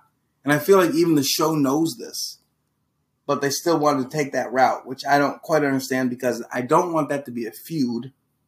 That needs to be a one-off, and it needs to just be part of the Cien Almas Rusev feud. Well, I was going to say we're going somewhere with this, because we're going to have a mixed tag match on the pre-show of SummerSlam. Yep. And then you got the Bludgeon Brothers defeated, what's their name? 3SK. Yeah. The Jabbas. That was a brutal match, though, as far as that one dude that took that slam to the apron. Yeah, man. Like that. Slam over the ropes to the apron and out to the floor. You got to pay me a lot for that. I'd be like, there's guys in New Japan not taking that bump right now. Kenny Omega might. No, what's his name? What's the man's name that Meltzer said wasn't going to last long at the pace he's going? Will Ospreay. Will Ospreay might have said no to that bump. It was a nasty bump. Yeah, that was crazy. So then we got that. I think the highlight of the show was AJ Styles, Samoa Joe. They're doing a good job with that feud. A lot of weird booking, a lot of weird segments.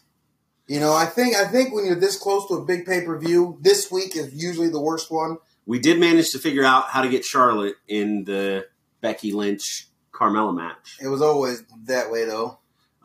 So it's not going to be just a singles match with Carmella.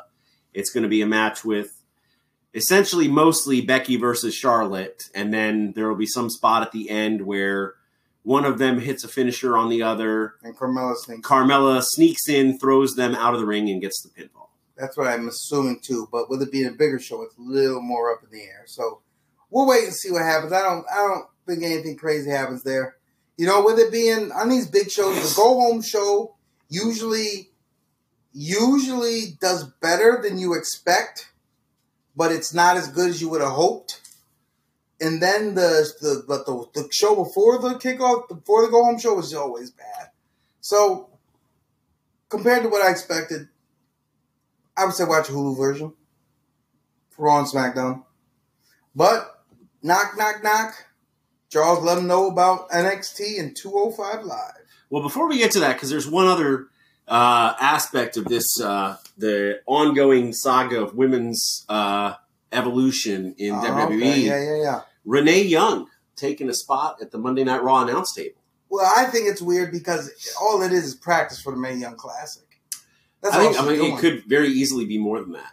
I think they could be thinking about a future role at the announce table for a woman, which would be... Do you think it would be a woman strictly for women's matches? Or do you think it would be a permanent thing? I think it could be a permanent spot, and it could be very helpful for them, with the idea that, women's wrestling is taking a much more prominent role.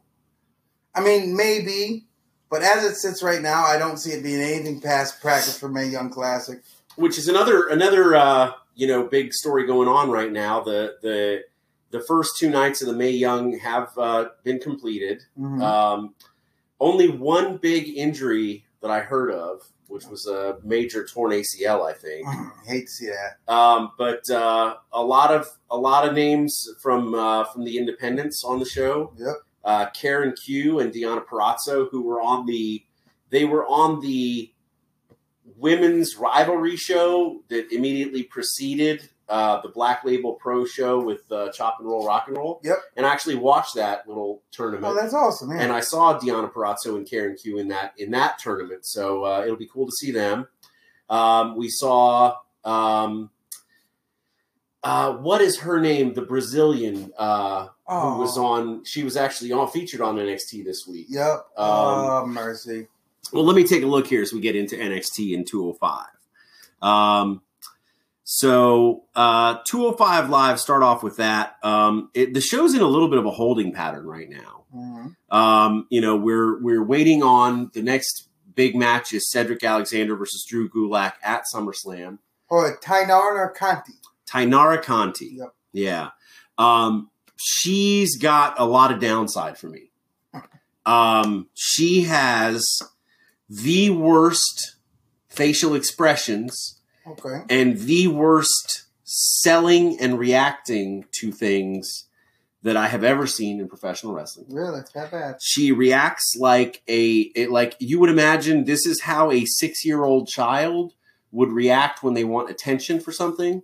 So like if you fall off of your bike, but you fall into your lawn and it's like look real back at you, and it's like real soft grass and there's absolutely nothing wrong with you and you scream and blubber your head off so that your parents come out and kiss you and make it better. Mm-hmm. That's how she sells when something hurts. Oh, wow. So she's Dolph Ziggler. She can flip the switch and be instantaneously super happy like a child that's just been handed a chocolate bar for falling off the bike.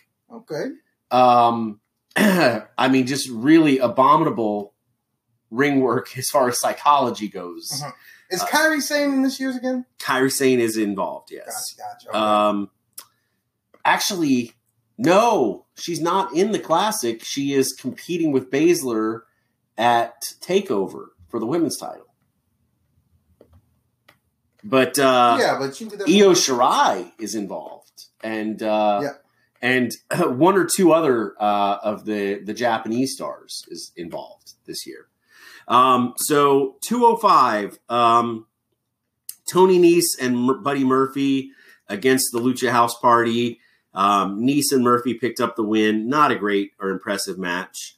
Noam Dar versus Sean Maluda was also okay. Noam Dar sold a little bit much and didn't have the best match ever. We had another segment playing up Lio Rush and Akira Tozawa, who will have a match next week. There was a Hideo Itami Mustafa Ali match in your main event.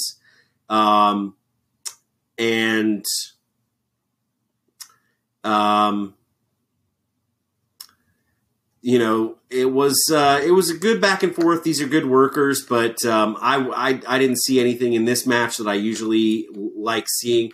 I mean, so 205 Live, part of what I really enjoy about the work that these guys do in their shows is that their matches so often do such a great job of telling all the story in the ring. Yeah. They are really good at doing that, more so than a lot of the other WWE superstars and performers. And this match didn't tell nearly as much of a story, I think, as you usually get.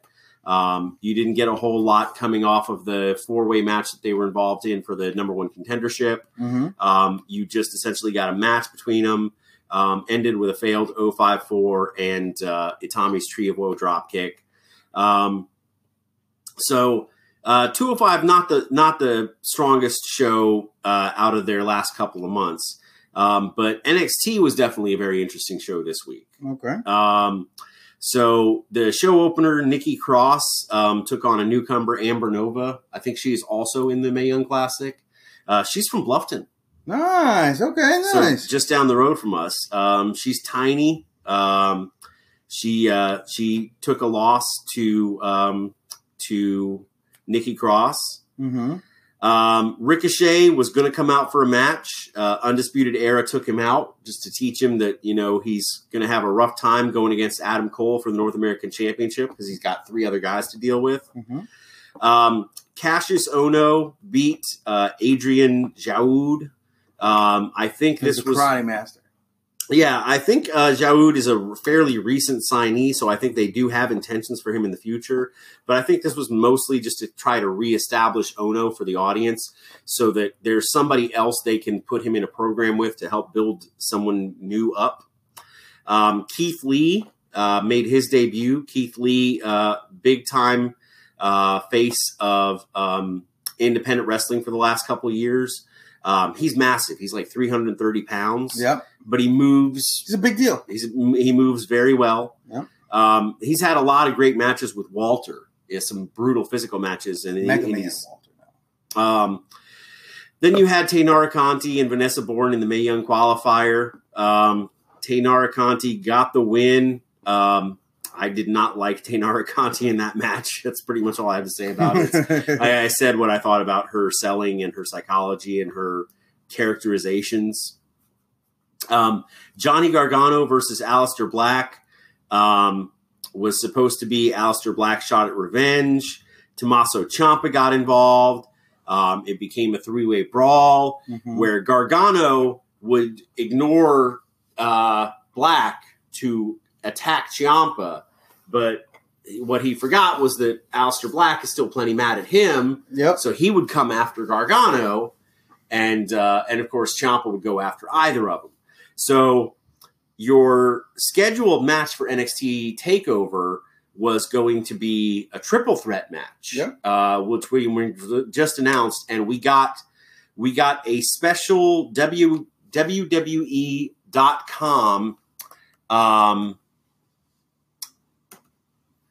We got a WWE.com exclusive, a video exclusive, a behind the scenes video that revealed that out in Full Sail University campus in like a patio area, Aleister Black had been laid out, and was very severely injured. Who's the culprit? And no one knows. There were a lot of potential suspects seen walking away from the scene of the crime. Ciampa was there, but I mean, shoot, so many people were around. Like I think even the finest Kona Reeves was around, and Heavy Machinery was around. Lots of people were around the area. A lot of potential culprits. So who knows who took out Aleister Black? But because of that severe injury, Aleister Black will now no longer be in the championship match, and it's rumored now that the championship match will be Tommaso Ciampa versus Johnny Gargano in a last man standing match for the NXT Championship. If that match happens, it's not the last match of the entire feud, then it will make it into too much category. Well, the idea was that's why they were doing a triple threat, was so that they could progress to one last future match between these two. And the injury kind of forced them into a rushed singles match, which wasn't intended to end the angle quite yet. Agreed. So I don't know. But you don't do a last man standing match without it ending the angle. I think... What do you go? I mean, after that, it's just death. I think WWE probably feels that they're forced to continue and have one more final chapter. That needs to be on the main event. Because, I mean, what do you do after the last man standing match? I mean, they already did the loser leaves NXT match. Right, but the problem is I think the one last angle that they wanted to work was with the intention of playing out all of like how Gargano's character has changed and all of like how it's affected his relationship with Candice LeRae and so many other things. I think they wanted to do one final angle between them that would kind of resolve a lot of those storylines. And the fact that they are now rushed 1 week ahead of the pay-per-view into putting these guys back in a one-on-one match sort of means they don't get a natural conclusion to the story here. Well, yeah, but the issue is, though, I mean, no matter what, it was going to finish at a TakeOver or on the main roster. That's it. So the next TakeOver is 3 months from now, 4 months from now. So they were going to drag it out for 4 months? Well, I hope not. I hope that we're going to go in some different directions and maybe... They at least got to go different directions. Yeah. I think it's, if nothing else, it's one of them. It's going to be a last man standing match, but it's going to be like one of those definitive last man standing matches that the dude's down. Like he's hurt and he's going to be gone for a while. I think it should be, I think it should be a roster call up for the loser. And then once the winner loses the championship, if you want to do that feud, give it the full-blown production staff of WWE main roster, full-blown everything, and kick it off there again. But I'm not interested in any more after this one on NXT. I'd be okay with that. So other stories. I mean, obviously, like the big thing is, of course, like the MSG Supercard. Yep. Sold out. Completely sold out. G1. We got a G1 result, which is Hiroshi Tanahashi, it's the ace of New Japan. Shinsuke Nakamura's old perennial enemy. Yeah. Back in the Wrestle Kingdom 2 era. I think there's any chance that he had that rumor about Shinsuke leaving WWE? Maybe that was part of the negotiation with New Japan? I doubt Shinsuke's leaving to go back to New Japan. I think the New Japan style nowadays is too much for what he's capable of doing. I think this is more likely sort of like the last hurrah. This is sort of like, I don't know if this is more like Hulk Hogan at WrestleMania 18 or Hulk Hogan at WrestleMania 9. It feels more like it's a revitalizing or a final goodbye, thank you. Or I don't know if it's more like that one last great WrestleMania match, or if it's like, this guy's been in a whole lot of WrestleMania matches. Yeah, but I mean, his quality of matches has not declined. I think it has. I mean, I think Meltzer disagrees, man. Well, I think when you look at Tanahashi in this G1, you had Tomohiro Ishii having multiple 5-star matches with multiple opponents. He did a fantastic job. You had Zack Sabre Jr., really impressive. While he didn't have that great of a final result, he had some fantastic matches. My favorite match of the tournament, I will say, not my number one favorite match of the tournament, but Tanahashi definitely had one of my top matches of the tournament, and it was his opener with Minoru Suzuki, where he was getting tortured and having his leg ripped off the entire match. And then at the very end of the match, he hit the inverted dragon screw leg whip to literally tear Minoru Suzuki's MCL. And he didn't really, but that's the way they sold it in the match. Was like for the first time in memory, you had Minoru Suzuki screaming in pain, in a match. And this is Suzuki, and Tanahashi ended up coming back and winning that match. Omega obviously had a great G1. Yep. Tetsuya Naito had a fantastic G1 tournament. Had some incredible matches too. They had a cool moment at the end of Naito versus Sonata. And obviously they see a lot in Sonata because they had him main event in one of the final shows. But I think he's in New Japan right now. He's my edge. He's my guy that I see as like an edge rated R superstar type of character that you could get him out of Los Ingobernables and have him go with, I'm just going to go it on my own. Yep. I'm not going to let you be holding me back anymore, and I'm going to go for a world championship. And I think I'd like to see him make a couple of character changes to do it, but I think he could be that guy. I don't know what else to say about G1 though. When you talk about, it's just a different level. When you talk about watch, when you talk about 4-star wrestling matches and 5-star wrestling matches and some of the best, some of the best in-ring work that you're going to find and some of the best storytelling. We haven't even mentioned Okada. Exactly. Who's in? There's more 5-star matches in the G1 every year than there is in WWE that entire year. And the G1's a 28-day long thing. 1 month. Yeah. G1 takes 1 month and there's more 5-star matches in that 1 month than there is 5-star matches in WWE over the course of the entire year. Yeah. And there might even be a multiplier in there. Yeah. I think it's almost safe to say there are individuals with more 5-star matches only during the G1 every year that have more 5 stars than the entire WWE every year. Well, I think that definitely could be true for 1 or 2 guys in the G1 this year. I think there is 3. Omega had multiple 5 stars. I think Ishii and Naito possibly. Mm-hmm. So definitely there were some phenomenal matches. Absolutely. Switchblade Jay White did a lot in the tournament. He's good, man. He is very good. He's good. Hangman Page and Michael Elgin had pretty good showings. Evil from the team of Evil and Sonata did pretty well for himself as a singles competitor.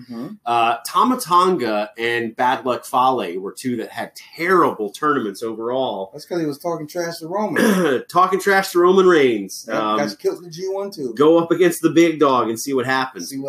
But the story there was, just sort of the OG Bullet Club, the Tongan family now, rebelling against all the rest of the New Japan faction. And there was so much interference in all their matches. It was one of obviously Dave Meltzer's big pet peeves during the tournament was there was no Tama Tonga or Bad Luck Fale match in the entire tournament that didn't involve interference and disqualifications. Yeah.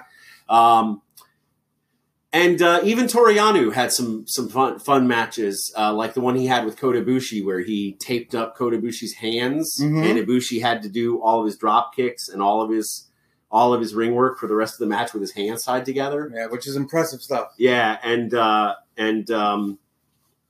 his match with Omega was nothing. There was so much interference in that match. But he did pick up a pinfall win over Kenny Omega, so there's a feather in the cap. Take that and run, yeah, exactly.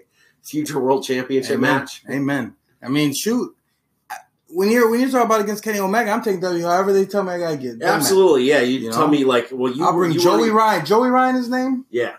Bring him in. Let him distract him for me. I'll help him. I think Joey Ryan's dead. I'm talking about the guy that pulls the penis out. Yeah, Joey Ryan. No, I think Hangman Page killed him. I think he murdered him. What are you talking about right now, man? I'm pretty sure that Joey Ryan was murdered by Hangman Page. You're in kayfabe right now.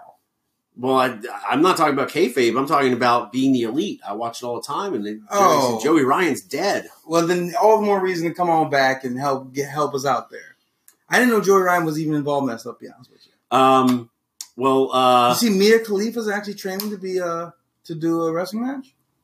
That's the porn star that was doing wrestling. I was going to ask if that's who that was. Yeah, that's who. Did you actually have to ask who that was? Well, I kind of recognized the name. But. Yeah, she's trained to be a porn. I said she's trained to be a porn star. She's trained to be a wrestler. I don't know how well porn translates to wrestling. Well, I think it translates well to the diva division. Not in WWE. She'll never get a contract. No, of course. They won't put Chyna in the Hall of Fame for a sex tape. Let alone entire website. Yeah, you're going to Google. I think she's the number one porn star on the planet. Right, and you're going to Google her ring character name, which is going to be have to be like Amber Jones or something like that. Oh, it's going to be it's going to be way farther off than that. Betty Smith. Yes, maybe then. So, and you're going to Google Betty Smith, and the number one result is going to be porn star Mia Khalifa wrestles as Betty Smith, and then it's going to be all of her videos. Exactly.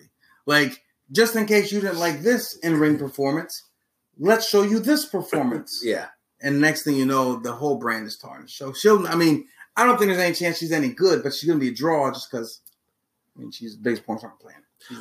I'd be very surprised, that you would think that there's an avenue in professional wrestling where you could make more money performing that way than performing how she performs now. I don't know if it's necessarily more money, but it might be if you take how she performs now and takes year to date divided by performances, and you take that number, that number, and then you take how much she gets paid just for this performance, this number might be higher. But obviously, your body can take more of what she does now than. Okay. Anyway, moving on. Yeah. All right. Started going down a dark path there. Moving on. I think we've covered most. What do we have? Do we have any other news for the people?